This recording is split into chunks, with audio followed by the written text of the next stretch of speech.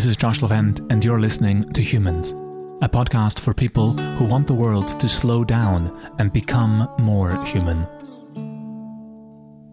Welcome to episode 6.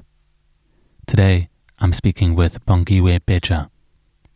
Bongiwe is a South African changemaker and development financier. The first thing I noticed about Bongi was her determination. She has so much drive and energy, you quickly believe that she is capable of doing absolutely anything. What makes Bongiwe human is her strength and passion. Through difficult times, she has built a career out of making an impact on her local communities and becoming a leader for Africa. Please enjoy our energetic and heartfelt conversation. And now I bring you Bongiwe Beja.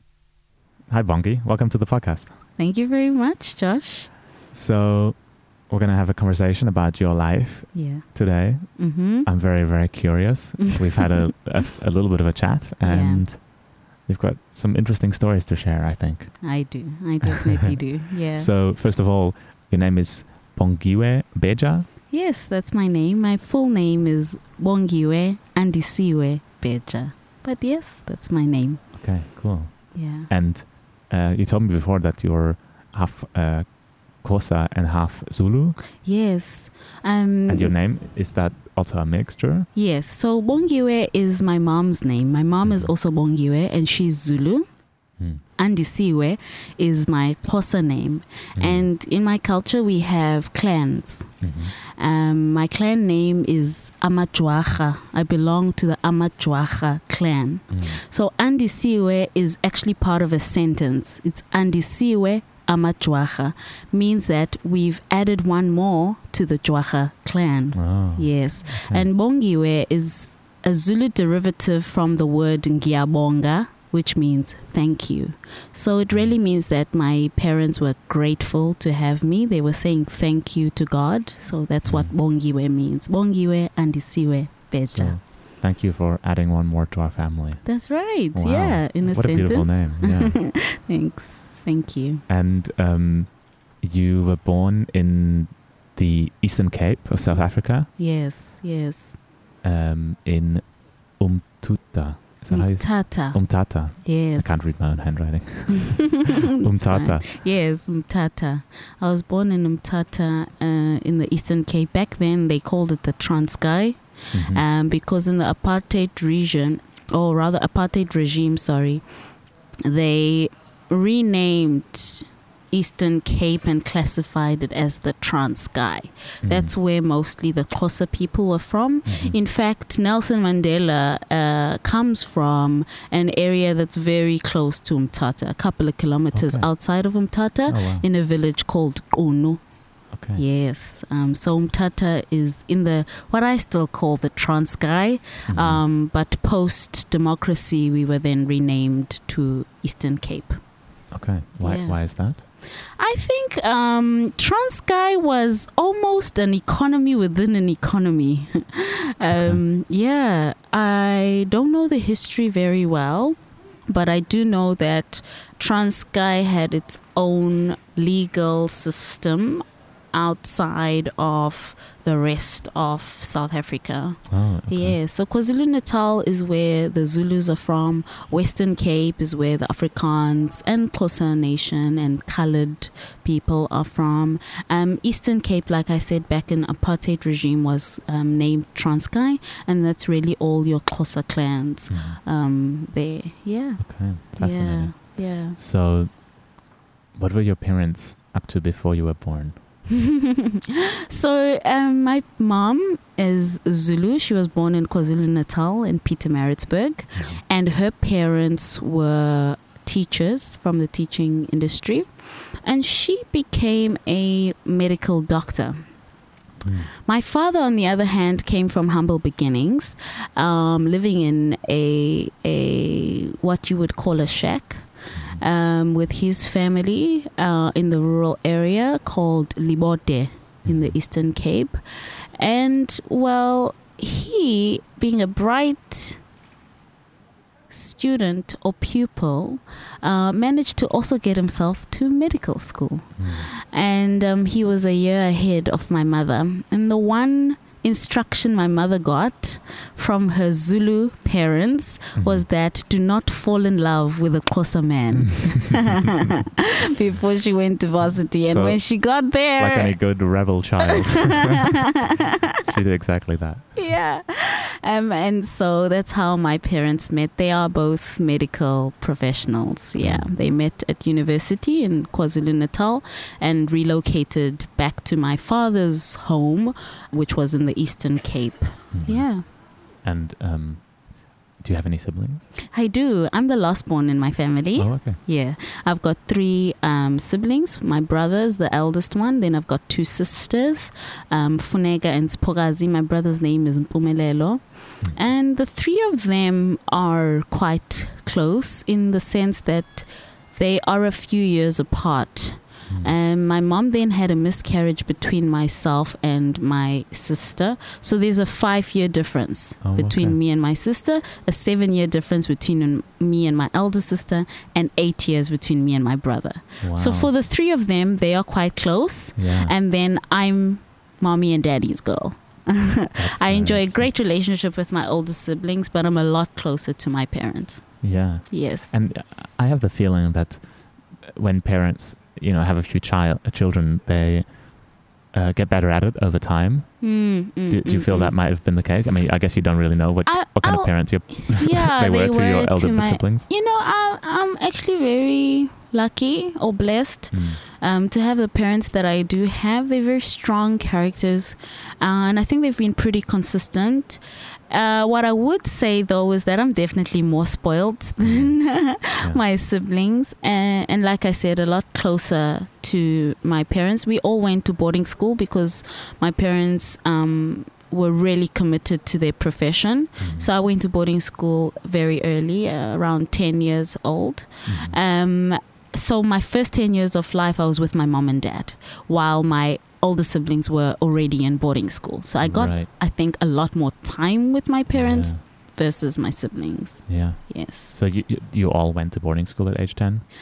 Yeah, roughly age 10, others 11, 12, whatever. But around that age, it wasn't only because my parents were committed to their profession, but they made a distinct decision to put us in good schools. And at the time, the schooling systems in KwaZulu-Natal seemed to be a lot better than what we had to offer in the Eastern Cape. Yeah. I guess by that point, apartheid was just coming apart, or was just ending. Yes, yes. And so did that give your parents more opportunities to the kind of school they could send you to? Yes. The timing was that they were young professionals at the time, and they had set up their own surgery in Umtata, Dr. Beja, and they worked together in their practice. And so when I was in boarding school, I remember being the minority, the only black girl in an all-girls school. For example, when I moved schools in Durban at St. Mary's, in my primary school, I was, one of the only black girls in the entire senior primary school. And your elder brother, he's 8 years older than you. Yes. So he would have started school still under apartheid, I guess. Yes, but he also got the opportunity to go to really good schools. He went to Kearney College in KwaZulu-Natal and matriculated there. And got a decent education thanks to my mom and dad. Yeah, wonderful. Yeah. And were your elder siblings also role models for you when you were young? Very much so. Particularly the sister that's right above me, that's 5 years older than me. Her name is Funeka. She's been my hero pretty much since I was born.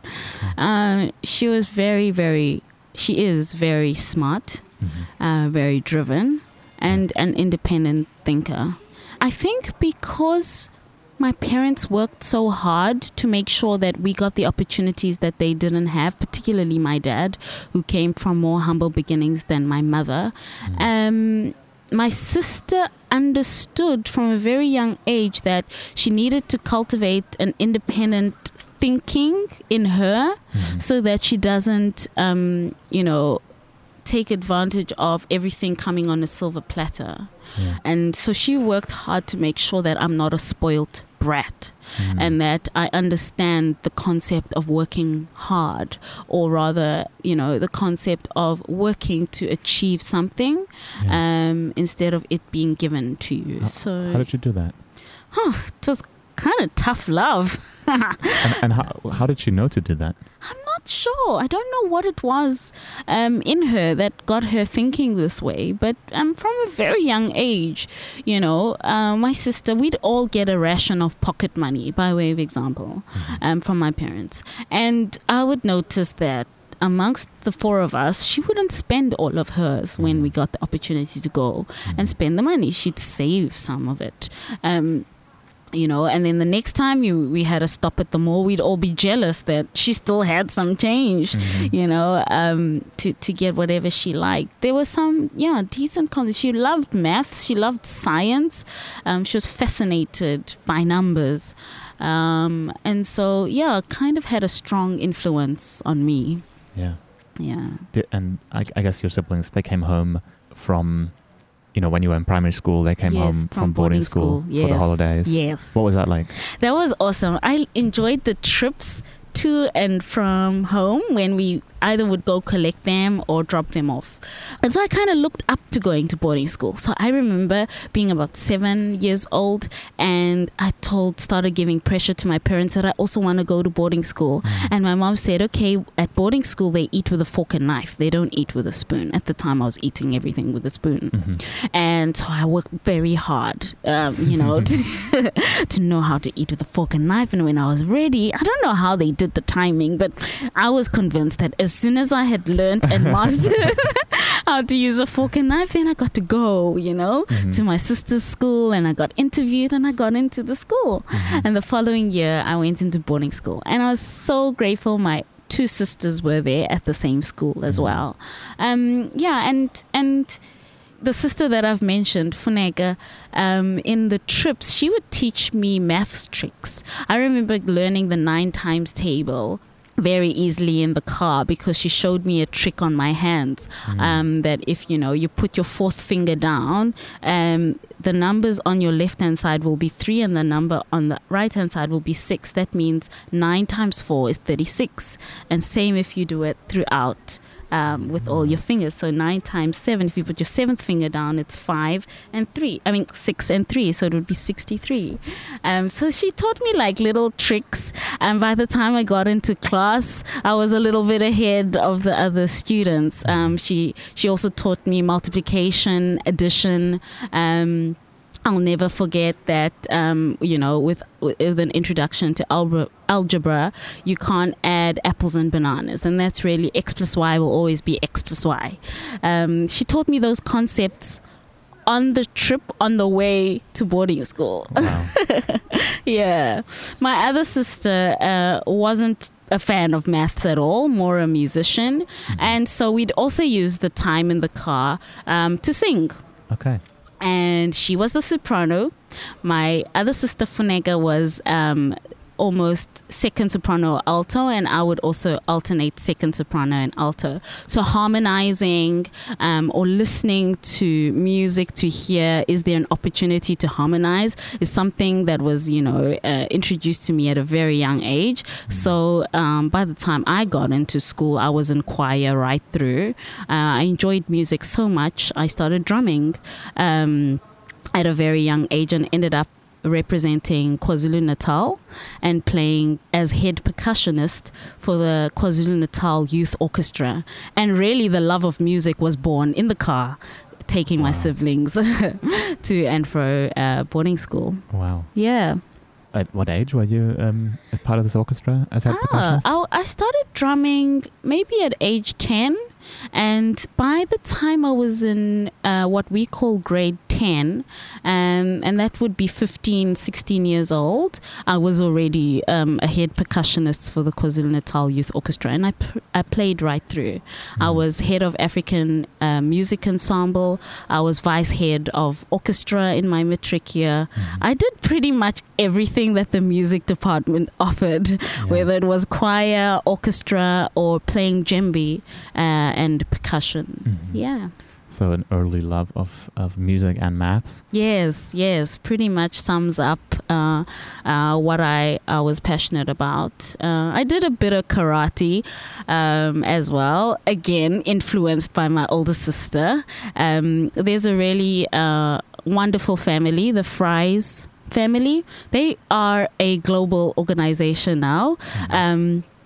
Sensei Wally Fry and Sensei Debbie Fry, they had a karate club at our school, and my sister was in the same matric class as their first daughter, Tammy Fry, who's actually a Japanese Karate Association world champion. And she got my older sister into karate, and when I joined the school, I also started karate. I got up to purple belt, and so did my sister. I think she got to purple or brown belt by the time she matriculated. But I remember having to choose between music and karate. So I ended up choosing music, but really enjoyed it. I don't think I would have done karate if it wasn't for my older sister.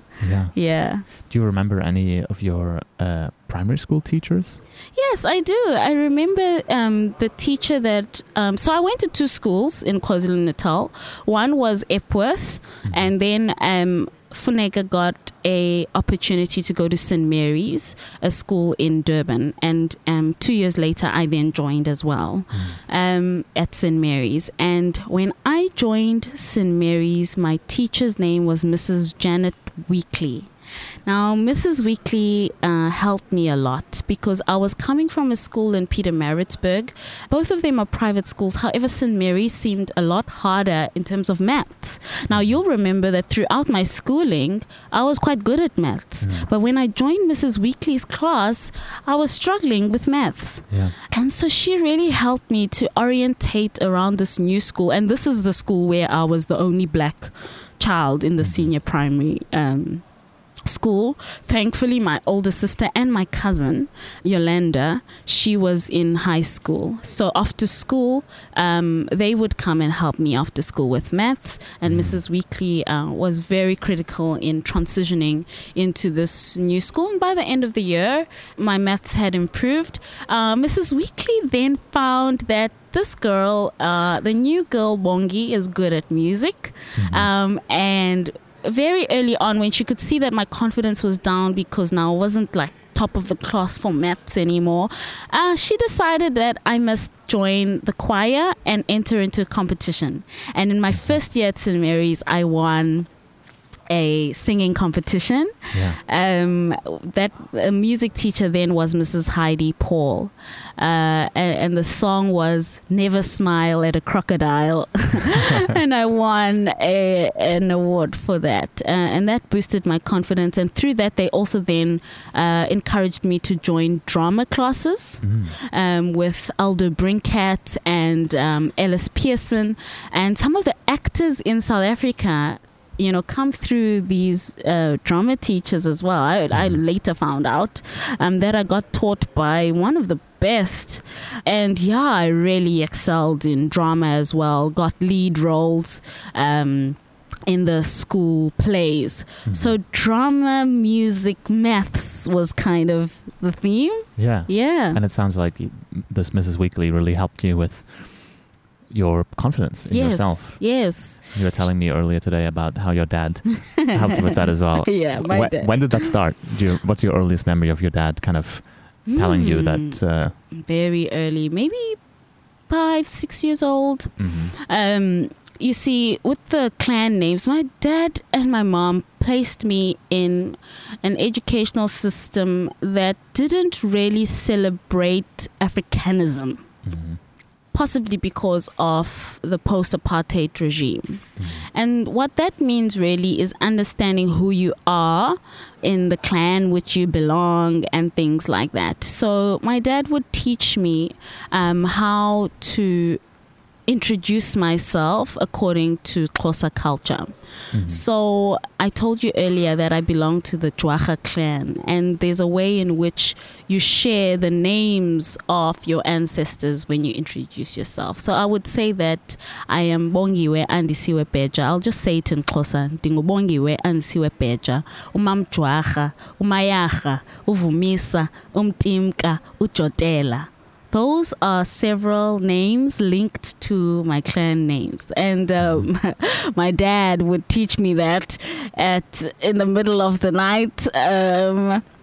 At a very young age, and after I got to know that and understand that I belong, it gave me a sense of belonging, that anywhere I was in the world, no matter if I was in the boarding school or at a trip for karate or for music, I am Umam Jwacha, my name is Bongiwe Ansiwe Peja, and I belong. And he really just gave me, that confidence, and he would tell me things like, never allow anybody to define you, and you are my daughter. In fact, he calls me his DDD, Daddy's darling daughter. And he also had a saying, I think he stole it from Nike. He said, Jwachas don't try, they just do it. And in fact, that became quite a pressure point at some point. You'd feel like if you didn't do well in a test, I didn't just do it then, but it always made you strive for the best. And when we did achieve something, it'd be like, that's my DDD. Jwachas don't try, they just do it. Yeah. Very interesting. So he kind of, and I guess you said that before, he didn't come from, I guess he didn't have as many opportunities as a child as you had. Yes. He kind of fought for his opportunities from what I understand. I don't know much. My dad doesn't share a lot about his upbringing. But from what I picked up, he didn't have school shoes. He would walk to school, and quite a distance. That's number one. Secondly, he was excellent at maths. My dad was like top notch. And it sounds as though his teacher was very, very instrumental in getting him scholarships and bursaries and the opportunity to get out of the rural area that he was based, to go into medical school. It was his teachers that recommended that this child deserves the opportunity because he was good at biology, he was good at maths, and he was good at science. And he won a prize in recognition for his academic excellence at the university he was at. And funny enough, my mom in the year after won exactly the same prize. Oh, wow. So I guess he did some brainwashing to my mom as well when they met at varsity. So he seemingly, out of humble beginnings, had some sense of self-worth, probably also given to him by his dad. I'm not sure. And his teachers, I guess. Yeah. I find that so interesting. It always seems to me like teachers play such an instrumental role. They do.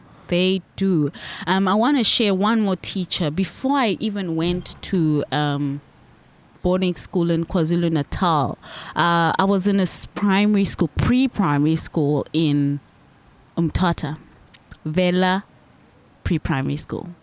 And that prep year before you enter into your very first grade, I went to a school where my teacher was Ghanaian. Mrs. Pepra is her name. I loved Mrs. Pepra. In fact, my mom tells me that I used to tell her that I'm Mrs. Pepra's daughter. I remember Mrs. Pepra. She was beautiful, and she used to wear these beautiful Ghanaian dresses, nothing like I had seen before. It was very clear to me that it was of a different culture. It wasn't like the Xhosa culture, but it was elegant and beautiful. And she gave me pride in writing my own name. I'll never forget actually coining that, writing my name, and being in her class. I remember it so clearly. And Josh, recently, as a global shaper, I was invited to this annual meeting of the new champions, and myself and one of the other shapers that was selected in Stellenbosch went to the Western Cape trade and investment partner called Westgrow, and we then introduced ourselves just to say, inform Westgrow that we've been invited to this exciting conference, and should there be anything that we should look out for Westgrow to foster relationships with China, etc. And in that meeting, we had an opportunity to introduce ourselves. And the gentleman said, he is Mr. Pepra. And I asked if he knew my Mrs. Pepra. And it turned out that's his mom. And he took a photo of me, sent it to Mrs. Pepra, and she remembered me. Wow. And I got so emotional in this business meeting to meet with, a teacher that meant so much to me at 5 years old. And I can remember her as though it was yesterday. So teachers really do play a significant role. Yeah. Wow, that's wonderful. Yeah. And it sounds like your dad was very determined in his life. And I feel that from you as well. I'm glad. Yeah. He'd be proud. He'd say, Jwachas don't try. They just do it. Yeah. Is that something that your siblings have as well, that determination? Yes. They do. They do. My parents are very grounded and very humble. And they were very successful at an early age. Umtata is a very small town, and the families that grew up in Umtata, if you asked, do you know Dr. Beja? Most families knew my father and my mother. And that's how I'd be introduced. This is Dr. Beja's child. But when we got home, my dad would always emphasize that I'm the doctor.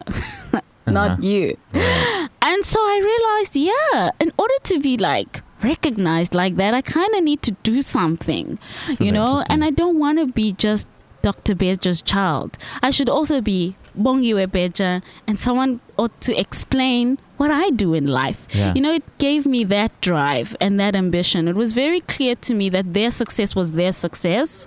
And you kind of got that feeling that you need to do something to create your own story. What will your legacy be? I do regret sometimes not having studied medicine.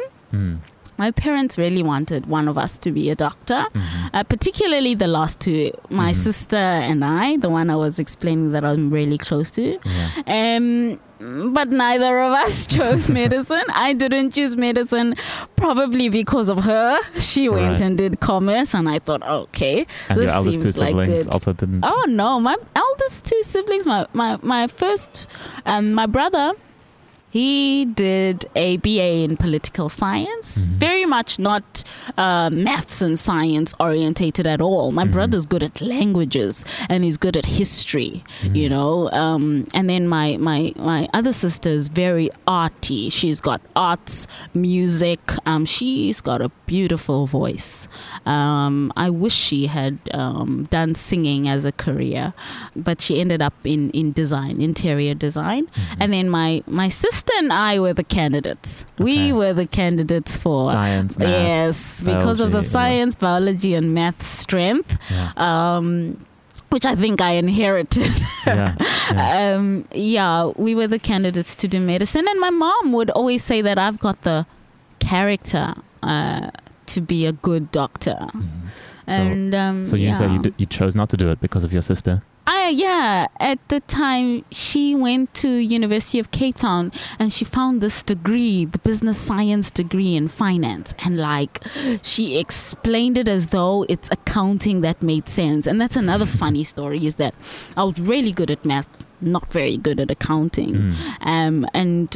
She then told me that there's a concept called finance and economics, and these two things is like accounting that you can explain, accounting that you can be good at. And I found that to be true. And that's how I ended up in commerce. It's interesting because as an entrepreneur now, I have to be able to do some accounting, or at least to understand the accounts. Yes. But it also never seemed like an interesting subject to me. I was also good at maths in school, and I studied business as well, and enjoyed economics, I think. But accounting not so much. My accounting wasn't too bad until we wrote a test on depreciation. I was a good student. By good, I mean I did my homework. But this particular day, I walked into the accounting class and I was quite disorientated. And I didn't know what was going on. And we had a spot test. And it was out of 50. And the topic was depreciation. And I had no idea what depreciation was. I think my teacher had introduced it the day before, but I must have not been concentrating. And I wrote the test, and when the results came back, I got 0 out of 50. Oh my God. 0. Who gets 0? That's harsh. And when I looked and I asked, not even 1 mark, she was like, you carried the errors from the beginning to the end. And so I couldn't even find part marks because I wasn't sure what steps you were taking to depreciate. Oh, right. Okay. So it goes back to that confidence thing. And like when I think of accounting, I always think about that moment. I see. And So- from then on, I just disengaged with the subject. And look, I passed my matric accounting, and I was okay. And I had to do accounting at varsity, and I still passed those modules. But I would avoid accounting purely because, and I think that teachers need to be very careful about how they mark, how they relay concepts to students, because a stupid test out of the many tests I've written in my life kind of deterred me. That's a shame. So we've, I think, already covered kind of how you chose the subject that you did. It was kind of your sister's influence as well. Yes, it was my sister's influence, and I was actually accepted for medicine at You Wits applied? University. My parents applied for me. Really? That's funny. My dad was determined to have a he doctor. applied you for a medical program, Yes. and you got accepted. Yes, with a scholarship. Wow. And then you disappointed your parents so badly. and then I got accepted at the University of Cape Town for chemical engineering. Mm-hmm. Not even the commerce field. So wait, you were not accepted for commerce, or you didn't apply for it? I didn't apply. My parents applied for me. I see. So what happened is that I was doing history. In what we call grade 10, you get to choose your subjects for matric. Mm-hmm. And I was doing history, and one day in history class in grade 11, my teacher said, "Bongi, what are you doing here?" And I was like, I'm attending class as usual. Your dad phoned the school. You're not allowed to do history. You have to do biology. What? I can't take biology now. They're halfway through the semester. Sorry, you need to run to Mrs. Watson's class. You need to go. I need to catch up on half a year's of biology. Oh my word, what a disaster. Drawing the heart. I'll never forget it. I mean, it was a disaster. So I did biology because you needed biology in order to get into medicine. And my parents applied for me to different varsities. Come my matric year was my first life-changing experience. I had an epileptic fit. Oh, wow. And they said that it was the water that I had. It had tapeworm. Mm-hmm. And so I was off school in my matric year for 6 months. Wow. Oh, no, not 6 months. Apologies. 6 weeks. Oh, okay. Yeah, it felt like 6 months. 6 weeks. 6 weeks in matric is in your final year it's like missing 6 months worth of school, because in a week you cover a lot in the curriculum. And so what happened is that my health became so important to my parents. And when I went back to school, there was a fear around, will I be able to catch up? And so I got this window of opportunity where my parents are concerned to do whatever I want.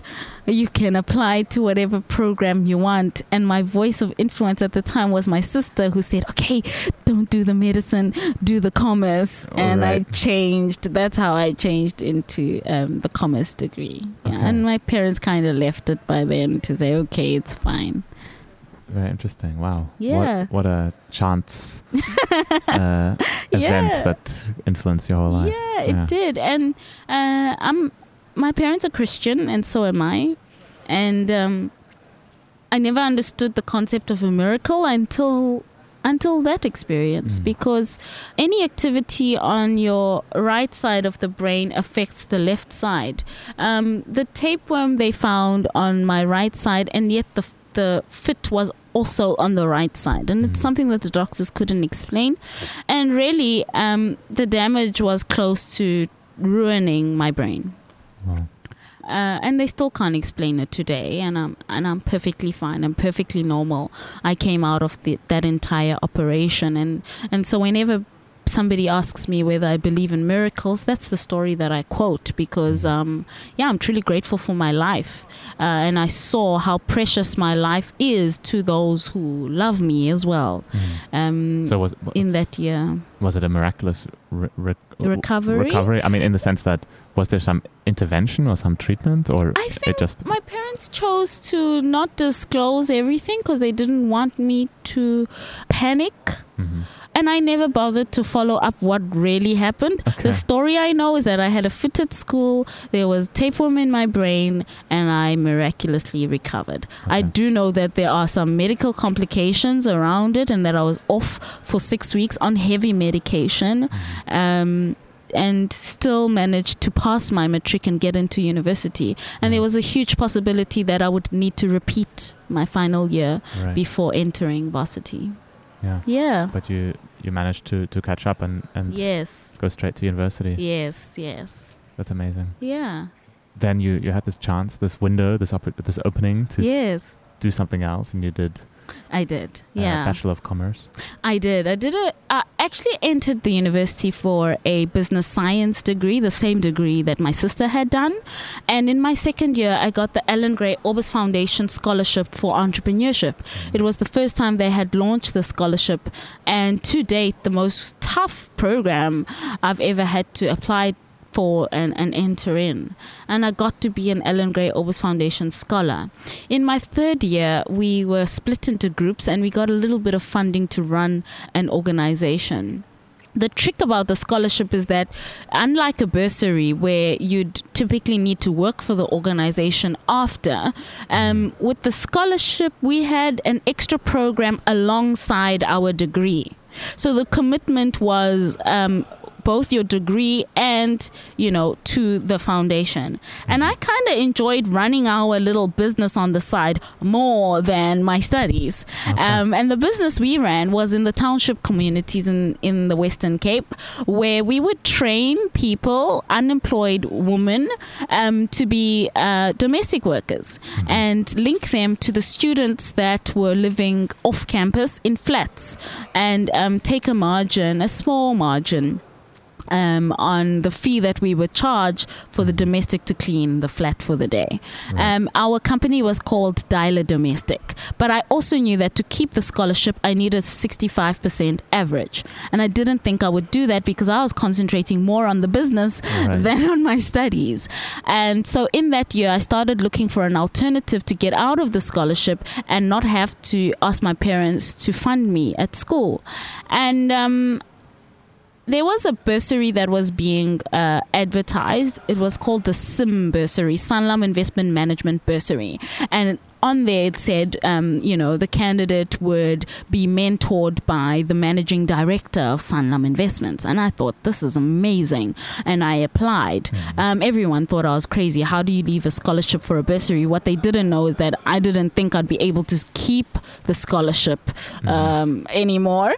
And when I walked into the interview with the recruitment lady, she told me that they are looking for one person in the country, one student would get the award for this bursary. And I thought, what are the chances? I'm already on a scholarship. I just want something to get out of the scholarship. And to cut a long story short, I got the bursary. And I then was honest to the managing director and told him that the marks that you're going to see that are coming up aren't really good because I've been focusing on Dialer Domestic and not my studies. So I'd like to use this opportunity to change my degree and do a BCom, which is a more focused degree, a BCom in economics and finance, and really just leave everything that I've been doing on the side and focus on my core goal, which is to get a degree. And he agreed with that, and that's how I changed from a business science to a BCom economics and finance degree. And I graduated and started working at Sanlam Investments. Oh wow. Yes. What did you do alongside if anything, studying. Adversity. Yeah. And building this business. Okay, so I thought I would be a drummer. I'd continue drumming when I got to UCT, but when I looked for some societies or music societies, I realized Cape Town is into jazz. And I had been brought up in a classical genre where, you know, I knew how to read music, I knew how to drum and play for orchestras, but every band that was surrounding me was jazz. So then I decided to immerse myself in leadership positions around finance, and I joined the Investment Society because I was doing a finance degree or investments degree, and I first joined as a volunteer in a subcommittee, and the president then, Divya Vasant, who's actually a serial social entrepreneur now in South Africa, approached me and said, "You've got such incredible leadership skills. We've seen your contribution in the subcommittee. Won't you run for president?"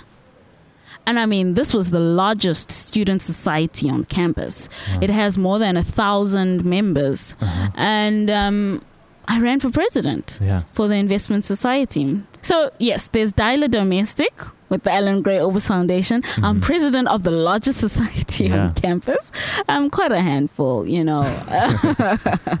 But yeah, I mean, it helped me. I got to draw up proposals, approach companies for funding, invite medical students that knew nothing about finance and investments to teach them about equity instruments, investing early, and leverage even my relationship with the Alan Gray Orbis Foundation to get some speakers for my event. So I don't regret doing all those things. And when I look back in my life, I've always been a busy bee. If it wasn't karate and music and school, this time it was, you know, running a business on the side, running the largest society on campus. And I really got to explore myself as a leader, and understand that I have this God-given ability to be a voice for those that perhaps choose not to put their hand up for those leadership positions. I would have run for SRC, but I made a conscious decision after that year to really focus on my study and get my degree. And that was a good decision. Alongside all of these things that you did in high school and university, how was your social life and your family relationships? Oh, my family relationships were solid, always have been, in the sense that we've got a really close family, my mom and dad and my siblings, and they've always been my pillar of support. I really don't know where I'd be without my parents in particular. My mom, as much as she didn't do any brainwashing exercise, she really did solidify and ground me in terms of morals and values. She's a very strong woman. What I haven't shared with you is that she actually quit medicine at some point and started running businesses. She had a restaurant in Umtata called Prim's Restaurant. It was in the local newspaper because when she was starting to venture into business, she was getting frustrated that there was no place for entrepreneurs to meet. And she really liked cooking. So she decided to open a restaurant primarily aimed to be, a meeting place for entrepreneurs, lawyers, business professionals, to have a decent place to have, you know, a meeting. What age were you when she started that? She started that when I was still in primary school. So shortly after I went to boarding school, at age 10, 11. She then also opened a chain of businesses under the umbrella called Slice and Bite Bakery. And this is another area where I got to test my maths, because during my holidays, school holidays, I would work at the till in the business, and really got a sense of entrepreneurship. So it was no surprise to me later on in life when I got the Alan Gray Orbis Foundation Scholarship for Entrepreneurship, because this had also been instilled in me. So you'll notice that there's two things that I'm passionate about in life. It's entrepreneurship and education. But why I'm explaining all of this to you, so you can understand why I was applying for scholarships and and bursaries, because you wouldn't expect the daughter of 2 doctors to need some sort of financial assistance in their education. But my parents in this business life encountered competition, and they ended up shooting my mom's accountant.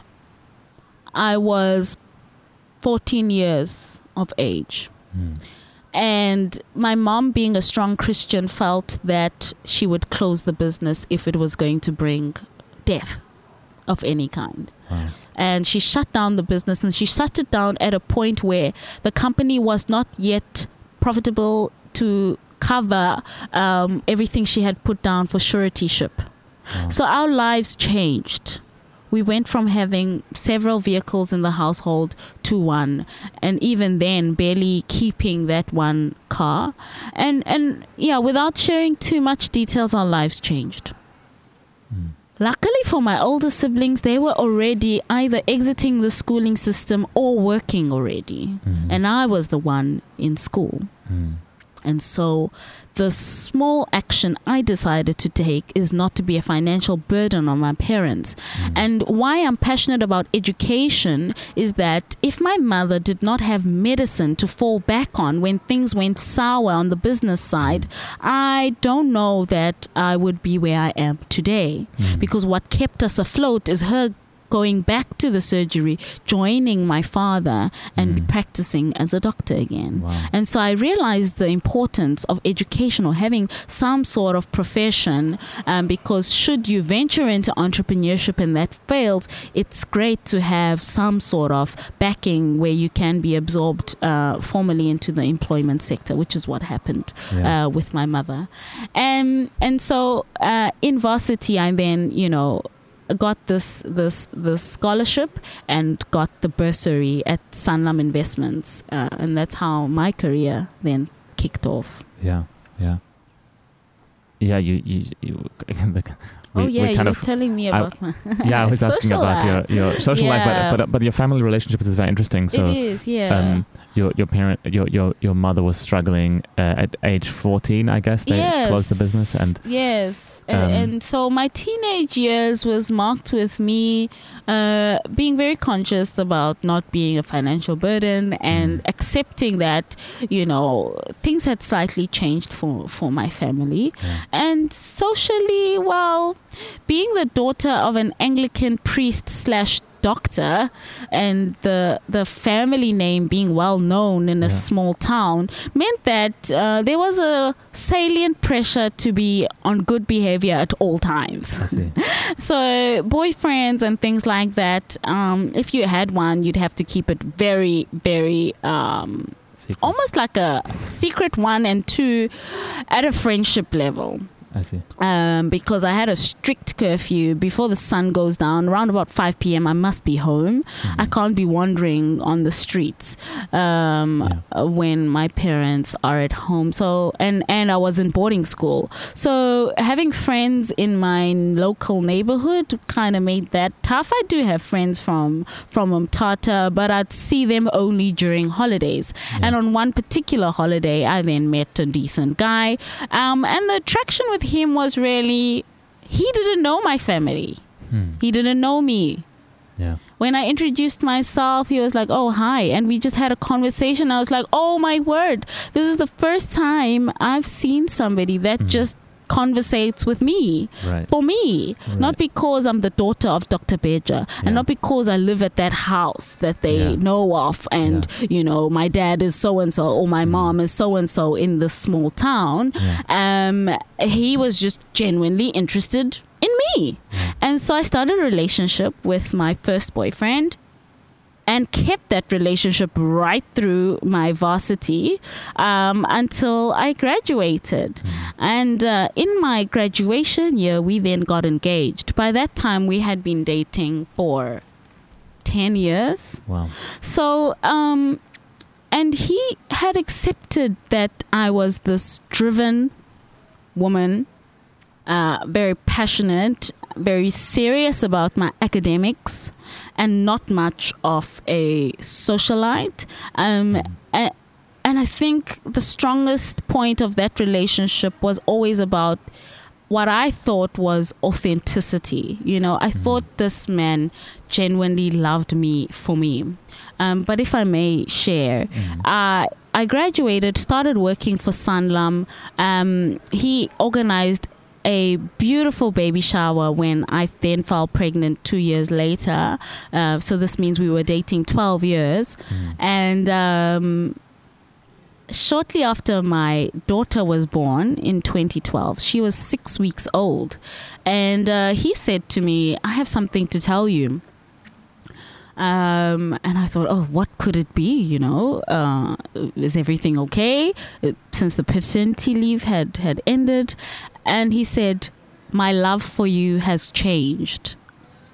I really want to write a book titled My Love for You Has Changed, because Josh, I can't tell you how that line changed my life. I couldn't understand why he felt after 12 years of being with me and now having a daughter with me that his love had changed. What did that mean, and when did this love change? And we went through a series of interventions from the family, from our church. And he simply took off his ring and said, I don't want this marriage, and left. And there I was.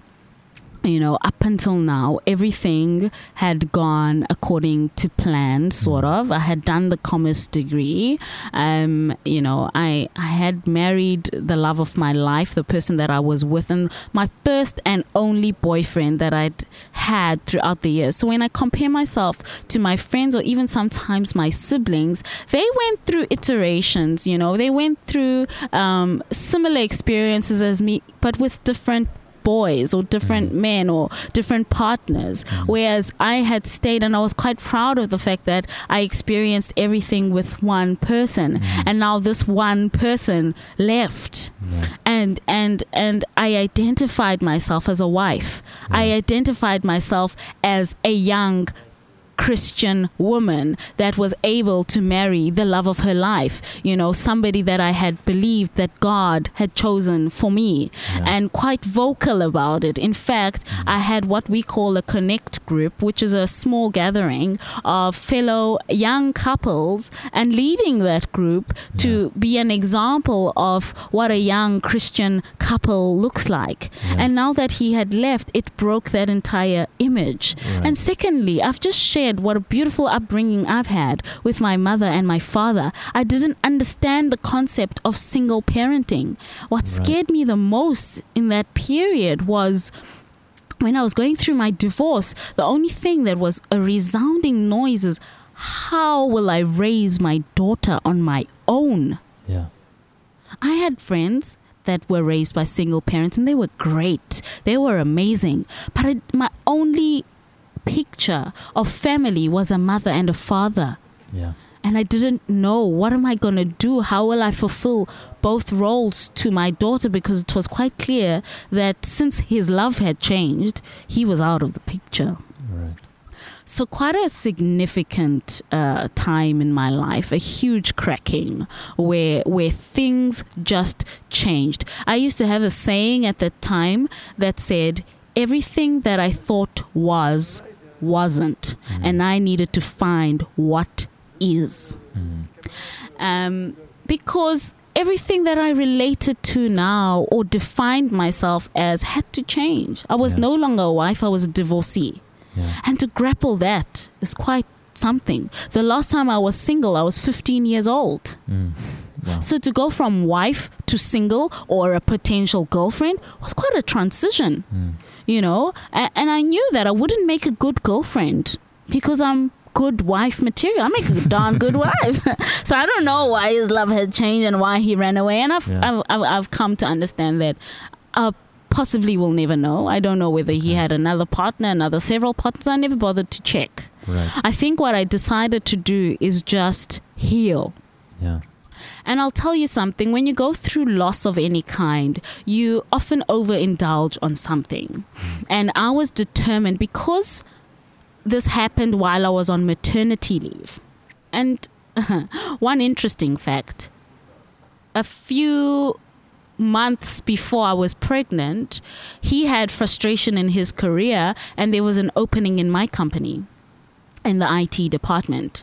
And I then approached the head of IT to say he would be a good resource. And we had a meeting with HR, and they said, well, we don't usually hire husband and wife in the organization. But, your husband, after the interviewing process, was one of the best candidates. Would you guys be okay with it? And we agreed. Yeah. So this meant I went through a very public divorce. Wow. My ex-husband was working in the same organization that I was working at. Yeah. And when I came back from maternity leave, everybody in the building knew that I was going through a divorce with the guy upstairs who's in IT. Yeah. And it proved to be a very interesting time in my life. And I was speaking about, healing from depression, healing from loss. Death and divorce, as I understand, are quite similar. You go through, seasons of grief. And the only difference is that death, the person you've lost, you've lost for sure. Whereas with divorce, women often get trapped into this idea, or any partner, in fact, not only women, into this trap of believing that maybe the partner will come back. Right. And that can haunt you. Yeah. And after a couple of months, I realized he's not coming back. Yeah. And deep in my soul, I decided I'm going to make this work on my own. Yeah. How? I don't know. But I'll make it work on my own. Yeah. And I think the other hard thing, but I guess you had other things to worry about, but often with heartbreak, the difficulty is that person is gone for you, but they're not gone for anybody else. Yes, they're available for someone else. So I consciously deleted all social media links. I consciously deleted his number, and I did not want to know what was happening in his life, because I had to pick up the pieces of my life. And the only thing that I knew that was familiar, so I was no longer a young Christian, part of a young Christian couple. I was no longer married. I was no longer defined as a wife, but I was still at Sanlam Investments as a potential young leader in that organization. And so I grabbed onto that and I put everything into my career. And funny enough, that is the time that I got the most promotions and the most amazing time out of my career, because that's what I overindulged in. Right. Which is my work. And just out of the fact that at least this hadn't changed. This wouldn't turn around and tell me that it doesn't love me anymore. Yeah. And so I put my everything into my career. And that's actually when I started to think about, who do I want to be in the future? So fine, it hasn't quite worked out now, but who's the Bongi I want to be in the future? And I would write my name, Bongiwe Andisiwe Peja. Do I want a title next to it? And I was like, yeah, my dad wanted me to be a doctor. My mom wanted me to be a doctor. Maybe I'll do a PhD one day. I'll be Dr. Bongiwe Andisiwe Peja. And then I decided, okay, if I'm going to be Dr. Bongiwe Andisiwe Peja, what comma after that, what qualifications appear after that? I've got the BCom, I've got a BCom honors. Maybe then it'll be an MCom and a PhD. And then I was like, but what role am I in? What role am I in 10 years' time? Who's that Bongi that I want to see? And it was actually quite exciting to start now redefining me. I had an opportunity to think about, who do I want to be? And this time I'm not going to link it to anybody. I refuse to link my identity to anyone. Not to say that I won't get married again. I think marriage is a beautiful institution, and I definitely will get married again in the future. But I will not make the mistake of marrying my identity with somebody else. This time I was going to be selfish. And so what I did is I started researching, and South Africa at the time was very popular for being a destination, an investment destination into Africa. And so I thought I wanted to be a CEO of a financial institution one day. So I would be Dr. Bongiwe Andisiwe Peja, CEO of one large institution in the country. And the difference, what I would bring to the table, is to be an true African leader. So I thought, okay, I need to find a program that kind of prioritizes the development of Africa, that prioritizes emerging markets. And I got what was closest to it in the financial services profession was this concept of responsible investing. And all that is integrating environmental, social, and governance risks as you invest into shares or any asset class. And there was a program at UCT Graduate School of Business called the MCOM Development Finance. And one of the things that you could major in is sustainable, responsible investing. And I thought, that's it. This is the degree that's going to open up that door for me to be a CEO one day of an institution. And what I'm bringing to the table is to be an African leader, a leader that understands how to get an emerging market to developed, a state of developed. And I had this dream and hope in me that started to come alive. I mean, I haven't traveled in Africa much at all, but I just got so passionate about Africa. And I had this dream to be one who lives in a generation where Africa emerges from emerging to developed. And I thought I want to play a pivotal role when the country looks around for who has that skill, who knows what true development looks like, and they research, they'll find Dr. Bongiwe Ansiwe Beja somewhere on the records, and then hopefully I'll be appointed. And so I did this MCOM in development finance. It's a 2-year program. I started it very close after I got divorced, which was the year 2014. I got divorced in 2012, and in 2014 I enrolled in the program. Because of financial challenges, I only got to resume the program in 2017 and got to see my marks. And oh my gosh, Josh, remember that girl who was struggling to keep the Ellen Gray Orbis Foundation scholarship? I was flippin' cum laude on this degree, you know, an average of above 80, close to 90% on absolutely every course, including the sustainable responsible investing. But I got more passionate about micro enterprise finance and this concept of public and private partnership. And so whilst my thesis is around sustainable, responsible investing, I'll get to know whether I graduate with this master's, which I think I will at the end of December this year.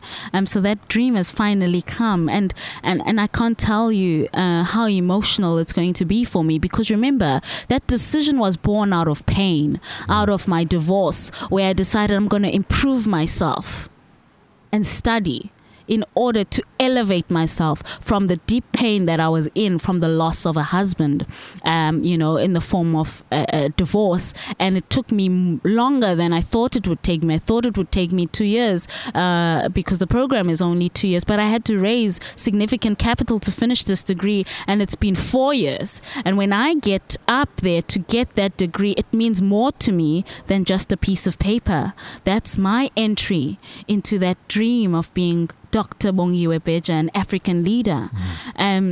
So yeah, whilst my research is on sustainable, responsible investing, I am so crazy about this concept of development finance, or all things development. Yeah, to the point where I quit my investments career.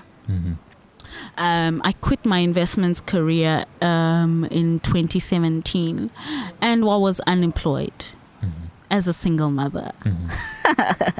Sound familiar? I switched from a scholarship to a bursary in university, and in my adult life, I quit the investments career because I wanted to look for something in the development field. So revisiting that dream of being a CEO, I didn't know what my next looked like. And it was my birthday in the time that I had quit. And on Facebook, one of the Schwab social entrepreneurs that I knew from the Ellen Gray Orbis Foundation, where they had placed me as an intern in his organization, said, "Happy birthday, Bongi." And I said, "Thank you so much.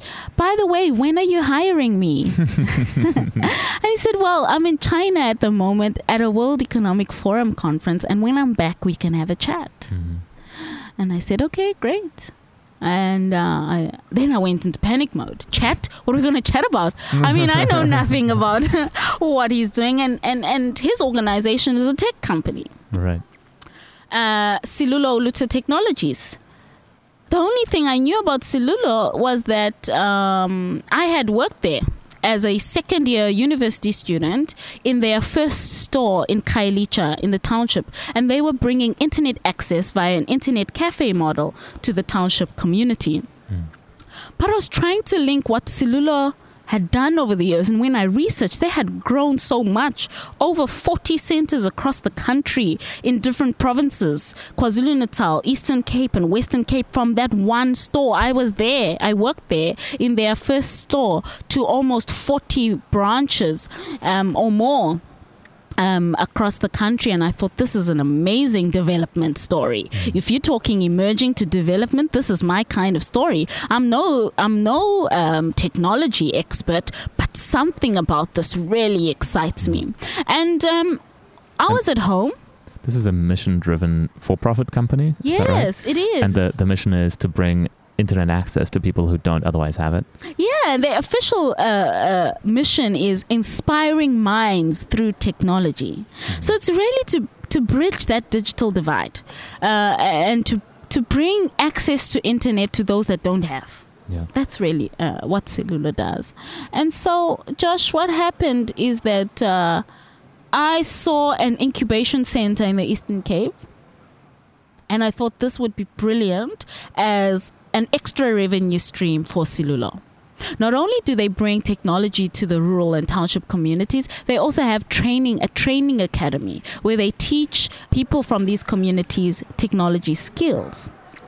So maybe an added venture would be to now incorporate entrepreneurs in the rural and township communities. And now that links with my studies, which is micro enterprise finance, small business development, etc. And thought, okay, when I have the conversation with the CEO of Selulor, this is what I will propose. Right.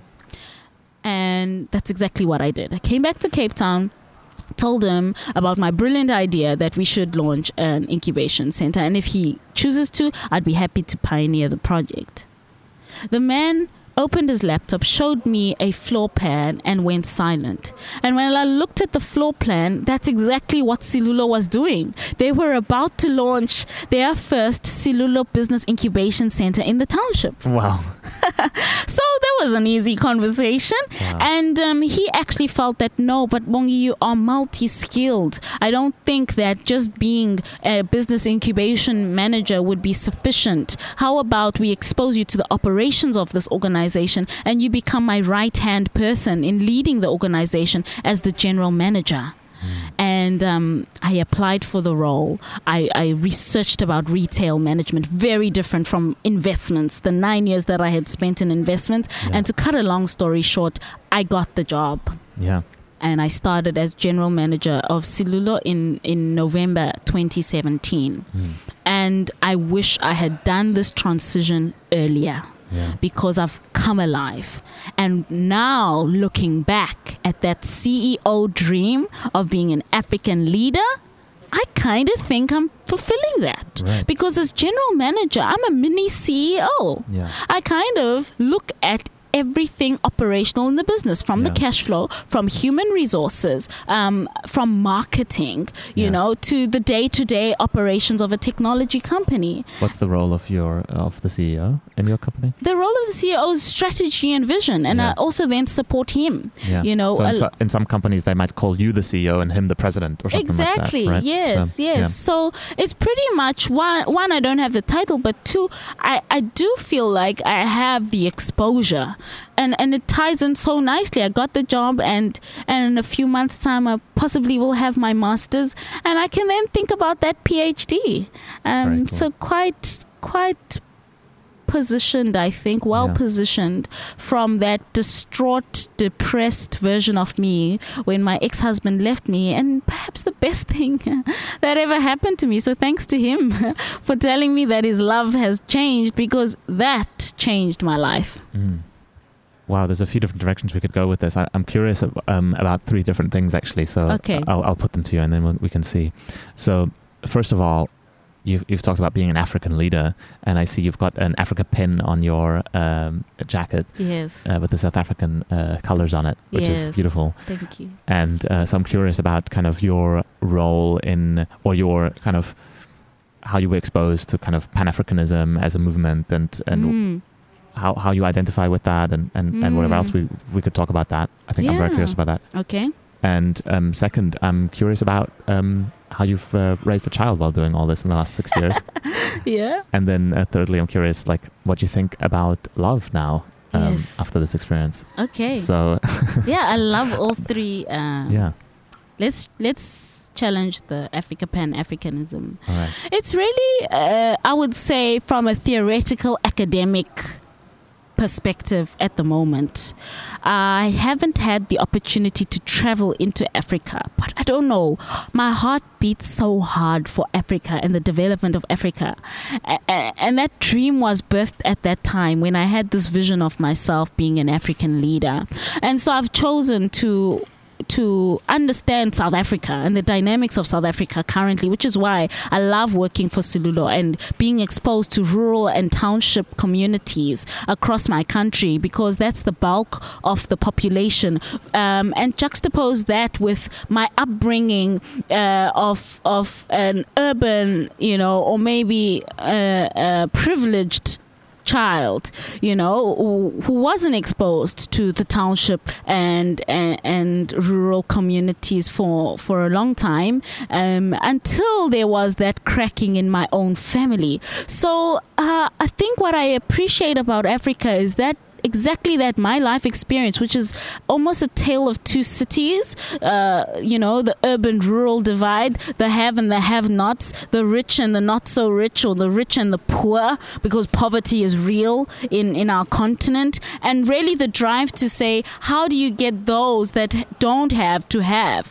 How do you get those that are below the poverty line to participate in the economy? And so that's how I relate to it. And for now, because I haven't gotten the opportunity to explore it, physically, tangibly, what I arm myself is with knowledge. I research about Kenya, I research about Nigeria, I research about African countries and what's happening there, and see what is it that gets other countries and continents to develop. Look at China. China was like Africa at some point, not known for the right things, but they've quickly leapfrogged and been able to come out as quite a noticeable force in the world. And I want to live in a time where Africa does that. How, I'm not sure yet, but I definitely expose myself. I go to conferences consciously to see if there's speakers, there's people that are leading the African conversation. I want to hear what they're saying, what's top of mind. And we're hearing a lot about Fourth Industrial Revolution. I look at my work that I do on a daily basis, and whether this access to internet is critical to Africa playing a role in the Fourth Industrial Revolution and embracing the technologies. Without access or connectivity, you can't even speak about the Fourth Industrial Revolution technologies. And so I take it very seriously. It's almost become, you know how I said I identified myself as a wife. I now identify myself as an African leader. And I kind of live with that concept of do what you can with what you have. Yeah. And I'm a South African, proudly so. And I understand South Africa. I make it my business to understand South Africa. And until I get exposed physically to other African countries, I'll also make it my business to know more and really play a pivotal role in developing Africa, no matter how small. Do you think there's a chance for Silulo Uluto to expand outside of South Africa? Definitely. We have a vision to go from 45 stores now to 400 stores in 2024. And there's a definite Africa expansion plan around that, because much of what I see in our rural and township communities and what I read in the Zimbabwe, Nigeria, and other African countries, the same access to internet is required. The same educational skills and training that we do at Silulo is required. And so, yes, I think that I'm well positioned now to really drive my own passion. And many leaders will tell you that if you do what you're passionate about, you don't feel like you're working in a day in your life. And I truly feel that way. I wake up enthused to do what I do now. I haven't read up on stocks or researched financial markets since I left the financial services industry, and I feel nothing. You know, you don't miss it. No, not at all. I love what I do now. Yeah. Wow, fantastic. Yeah. My daughter. That was the second question, right? Oh, God bless my parents. So the fear of being a single parent was real for me. And it was so daunting that I asked my mom and dad to please take care of my daughter while I stabilize in Cape Town.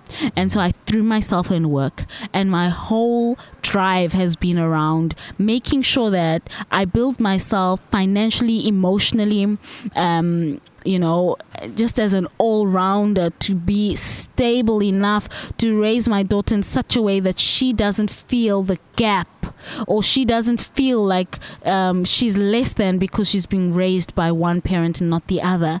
And the deal I have with my parents is for them to please raise my daughter until I complete my master's, and that comes to an end this year. So next year I will live full-time with my daughter. And while that transition has happened for the first 3 years of her life, if you were to ask me the worst impact of the divorce, I've kind of spoken about the good side. The divorce helped me find me. The worst impact, if I were to see my ex-husband again one day, the one thing that I do you know, still find hard to overcome is I feel like he robbed me of raising my daughter for the first couple of years of her life, because I didn't feel strong enough to do it on my own. So I'm truly grateful that my mom and dad have been there. And when I see Kuhle and I go see her on a regular basis in the Eastern Cape, and thankfully Silulo has got a strong presence in the Eastern Cape, so I'm always there. And she's feeling less and less that mommy's in Cape Town, because almost every month she gets to see me now in this new role, which has been very healthy for our relationship. I used to get scared to see her. Will she know me? Will she recognize me? Like they say that your mom and child always have this unbreakable bond, but I haven't seen her in 2 months. We've only been doing Skype calls. But whenever my child embraces me and she sees me, she's just so proud of me. And she just oozes love. She calls me by my nickname, Thandi, because remember my name is the same name as my mother. Yeah. And she calls me Thandi, she calls me mommy interchangeably. That's one of the things that I will definitely change when she lives full-time with me. I want to be mommy, not Thandi. Because it does feel sometimes like I'm her older sister, not her mom. But she definitely knows who her mom is, and she loves her mom. She told her teacher, so the equivalent of my Mrs. Pepra is her Mrs. Sparrow. That's her grade R teacher right now. And she told Mrs. Sparrow that my mommy is a businesswoman in Cape Town. You know, she kind of like really, really loves that. So, am I able to play you a clip? Yeah, you can try it. Okay. You probably want to hold the bottom of your phone to the microphone. That's better. Because my heart beats love. I'll just play that again. This is her reply to me when I tell her I love her. Literally yesterday. I love you too, Thandi, because my heart beats love. Her happiness is love. Her happy is love. Because her heart beats love. Her heart beats love. Yes. Oh, wonderful. She loves me too because her heart beats love. Wow. So, you know, leading up to a conversation like that previously when she was younger, I would be so scared of the reception. You know, would she love me back? Would she recognize me? And I always get that feeling, you know, like what I just played now. Kuhle just oozes love. She loves me and she knows me. She knows who I am.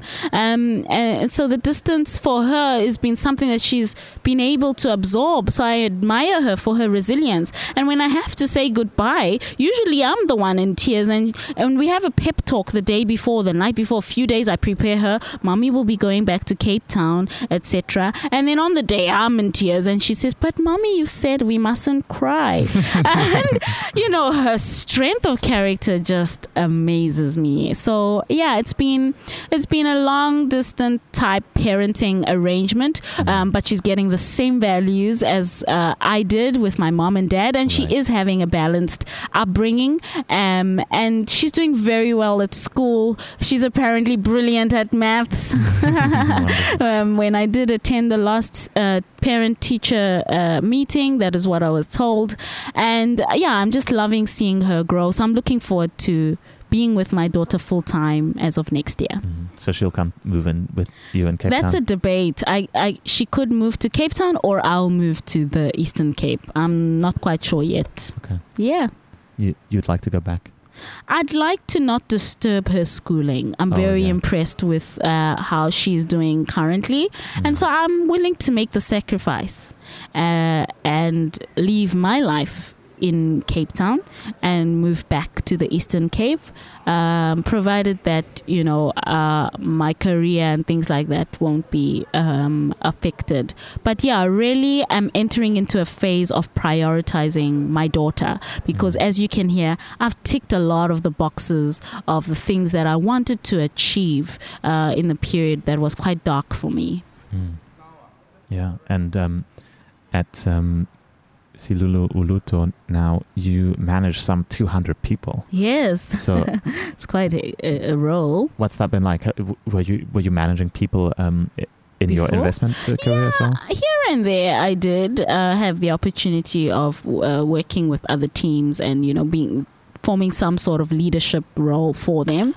The difference in my investments career is quite a specialist in institutional client relationship management, whereas being an operations manager or general manager for Silulu means I'm not a specialist anymore, but rather a generalist, and having a lot of people reporting to you with different expertise, and managing that has been actually enjoyable. Yeah.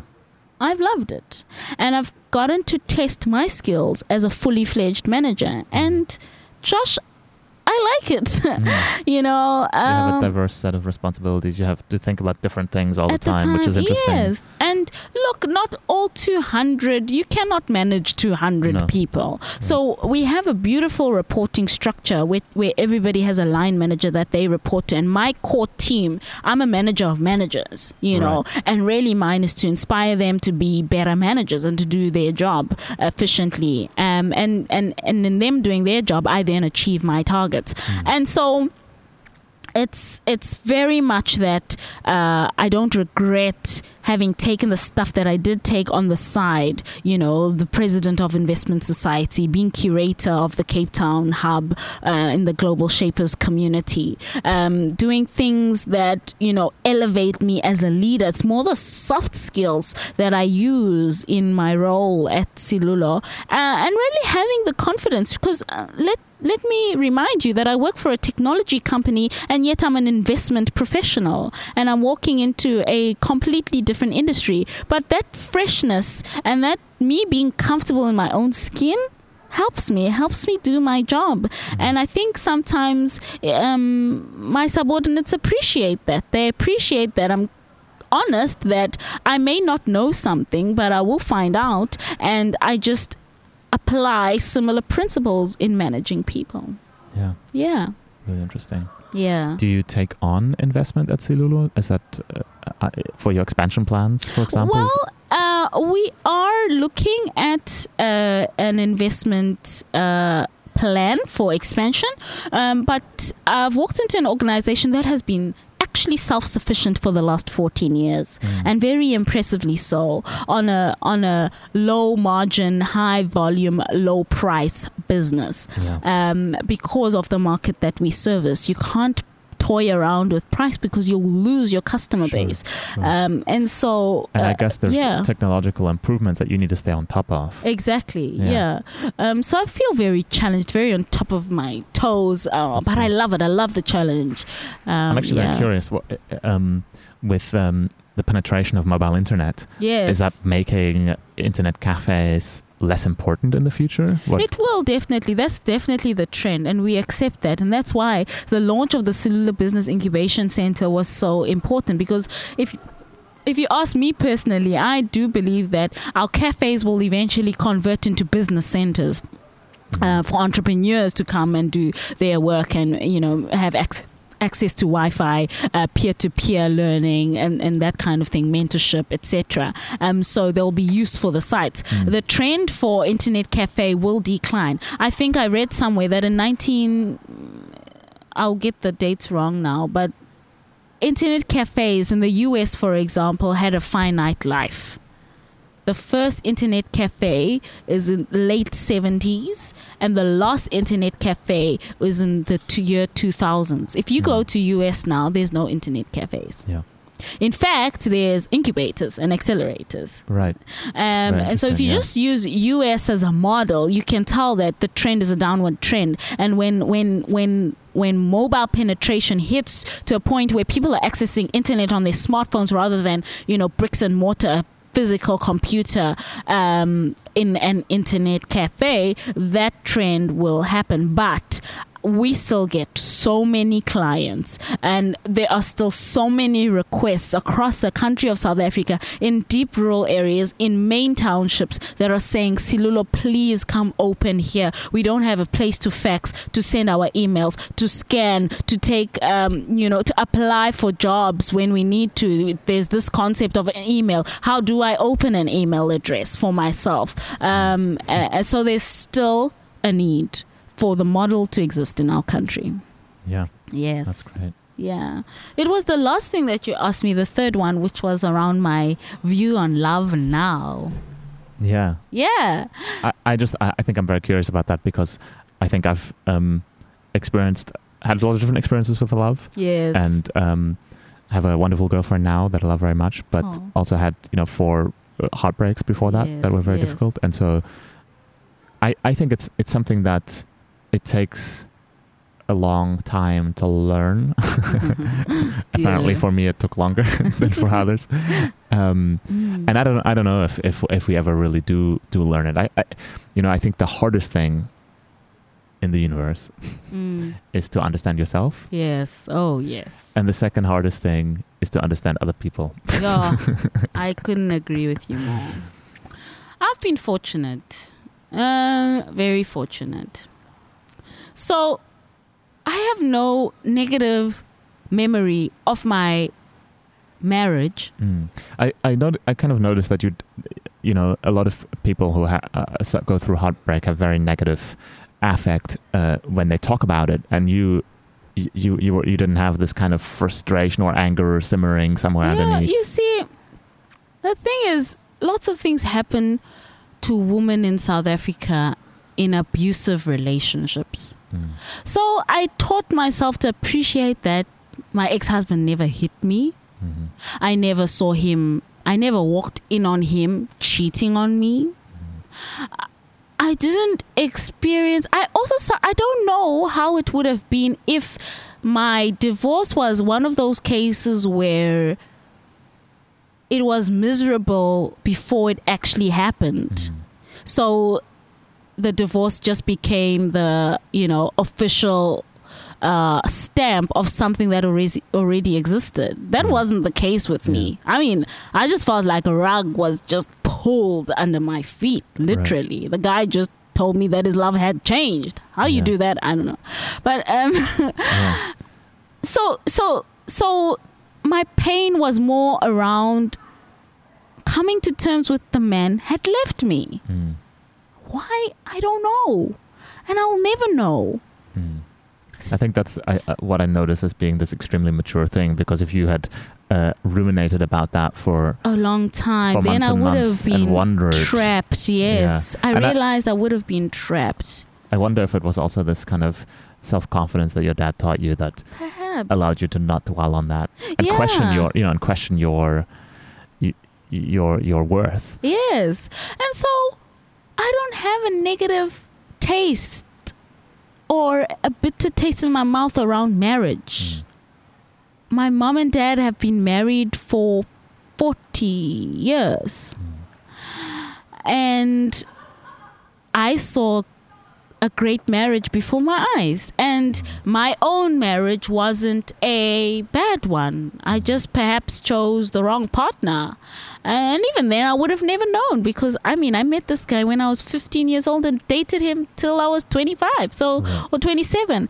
And so, Sure. this is all I knew. But here's the deal. One, my concept of love comes from my Christianity teachings around godly love. And so it would have been hard for any person to change my views on love. I have quite a strong, firm stance on what love is and what I've felt as love. Yeah? I'm just really curious. Do you not think that your partner also had that? No. No? No. But just in retrospect, or did you already know that beforehand? I knew that. I knew that going into the relationship, that his shaky upbringing and perhaps lack of role models, or even, I'm not saying everyone should believe in God or something, but have moral grounding, have some stance. I respect different religions and all that, and my ex-husband seemed to be a bit a bit empty where that was concerned. Okay. Yeah, and that's actually a point, to look out for in your partner. Their background, their beliefs matters. It shouldn't be something you ignore. So in retrospect, I would have paid attention more to that to kind of test whether we were compatible in that sense. Whereas for me, the thing that really made me decide to stay in that relationship was this acceptance for me, not for who I was associated with in the small town that I grew up in. And so that kind of clouded everything else. But that's what I notice as well when in love, like we always need something at some particular point in time. And if we find someone who perfectly fits that need, yes, like a key in a lock, yes, then we go, oh, this is it. And our, everything, our whole body just hones in on that, and connects, and then that's what we call love, I guess, that fit. Yes. And when the fit is perfect, yes, then everything is great, but then our needs might change over time, and that's it's quite right. And I think when you're young, you don't question that fit. You go for it, because it feels right. And so while I was dating my ex-husband, I went to university, and the first guy I met on campus, I introduced myself as Thandi, funny enough, not as Bongiwe. And there's a famous artist in South Africa called Thandiswa Mazwai. And he said, like Thandiswa Mazwai? And I said, no, something similar. And he said, okay, I'll just call you Mazwai. And to this day, he's the only person that calls me Mazwai. And I became best friends with this young man at varsity. And the one thing that also stood out for me in this friendship was the intellectual connection I had. No one appreciated me that way, my mind and how I think. And we just seemed to fit. But I definitely friend-zoned him because I was in a relationship. I got married, got divorced, and he still then pursued that, I really think that there's something more to our friendship.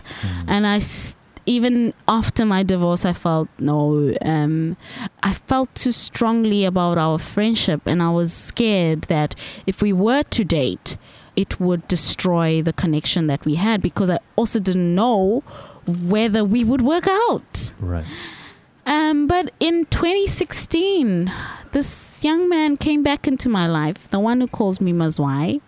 And we've been together since. I decided to give it a chance. And oh my goodness, what a beautiful relationship. I almost feel a bit stupid that this guy's been here the whole time. And, you know, I'm loving the relationship. It's a serious relationship. I do see myself possibly marrying this man in a few years' time. And the most important thing for me is that he gets along with my daughter. And so, yeah, my experience of love is love. The beauty of it in all its beauty. I love my boyfriend. And I'm just happy that I'm able to, you know, rewrite my story and walk in confidence in love. Yeah, and I really hope that it does work out. And if it doesn't, we both know that I survived a breakup of a 12-year relationship. I think I'll be okay. Yeah. But I have every intention of making this relationship work because it's built on the right principles this time. Yeah. Yes. That's wonderful. I think that's the maturity that I feel I have in my relationship as well now, that we can spend a lot of time together and really enjoy that and really spend a lot of time together. But then also we can spend time apart and you know, well, sometimes, you know, we miss each other a lot, but still there's an independence, which I sometimes didn't have in previous relationships. Yes, me too. It felt like this dependence. Yes. And I always remember this for some reason. I think I was in another relationship when I saw this movie. I think it's called The Time Traveler's Wife. Okay. And it's about this guy who travels in time, but he can't control it. Oh. And he meets this woman and they fall in love. And I guess she's the protagonist, and because it's about her, but the kind of relationship that she has with him and how he's sort of comes and disappears again out of her life because he's traveling in time, and she meets him at different ages. Yes. And it's really, really strange. But then there's a point where he, you know, comes into her life in her 20s, and she disappears for weeks, and her roommate is like, "Where have you been?" Like, you know, "I'm also your friend," and whatever. And then her boyfriend, the roommate's boyfriend, says, you know, "Don't be hard on her. She's just codependent like the rest of us." And this really struck me somehow because I thought, damn, yeah, we are all codependent, but that's fucked up. Like, we shouldn't be, you know, like codependence is actually a psychological disorder. Like it's listed in the DSM, you know, so it's not healthy actually to be codependent. Yeah. What we want is interdependence, I think. That's right. Yeah. Yeah. And that's huge actually, because what I felt has been the failure of previous relationships, including my ex-husband, was me being successful. I would downplay my successes. I'd downplay my achievements because I couldn't outshine my partner. There's some, you know, silent rule that the woman can't be more successful than the man. And with my current boyfriend, he's just as driven as I am, and he's got his own, you know, achievements, and he celebrates me. That means so much to me. So it is that independence with a balance of depending on each other. Yeah. Do you still feel like you can't outshine him? No. He knows that I'm born to shine. Yeah, but he does shine in his own right. He does give me a run for his money, I won't lie. Yeah. That's great. I think some healthy competition is always yeah. But that I think that's a real concern that I've heard from other women as well, this feeling like it's not appreciated if you do better than your partner. Yeah. Well, thank you. I think we've come to an interesting conclusion. I think I know what's next in your life, which is really interesting. You're going to expand this company, Silulu, from 40-something stores to 400 over the next 5 years. Yes. And you're going to finish your MCOM, or you're going to get your degree in a couple months. Yes. And you're going to move back in with your daughter. Yes. And wow, what an incredible life you've had so far, and it sounds like an incredible life to come. hope so. Yeah. Yeah. Well, thank you for sharing your story. Thank you so much. Being an incredible storyteller, actually, on my podcast. So. Thank you. Today's quote is from Seth Godin. When we fall in love, there are no guarantees, no promise that it will be reciprocated, or last forever, or even meet our imagined needs. The act of loving a person, an idea, a quest, it's the same duality as the experience of taking your turn, knowing that it might not work, embracing the fact that it might, doing it more for others than for yourself, and when it doesn't work, doing it again.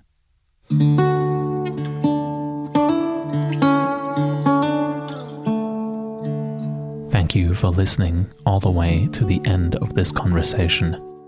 Please share this podcast with other people who might enjoy it.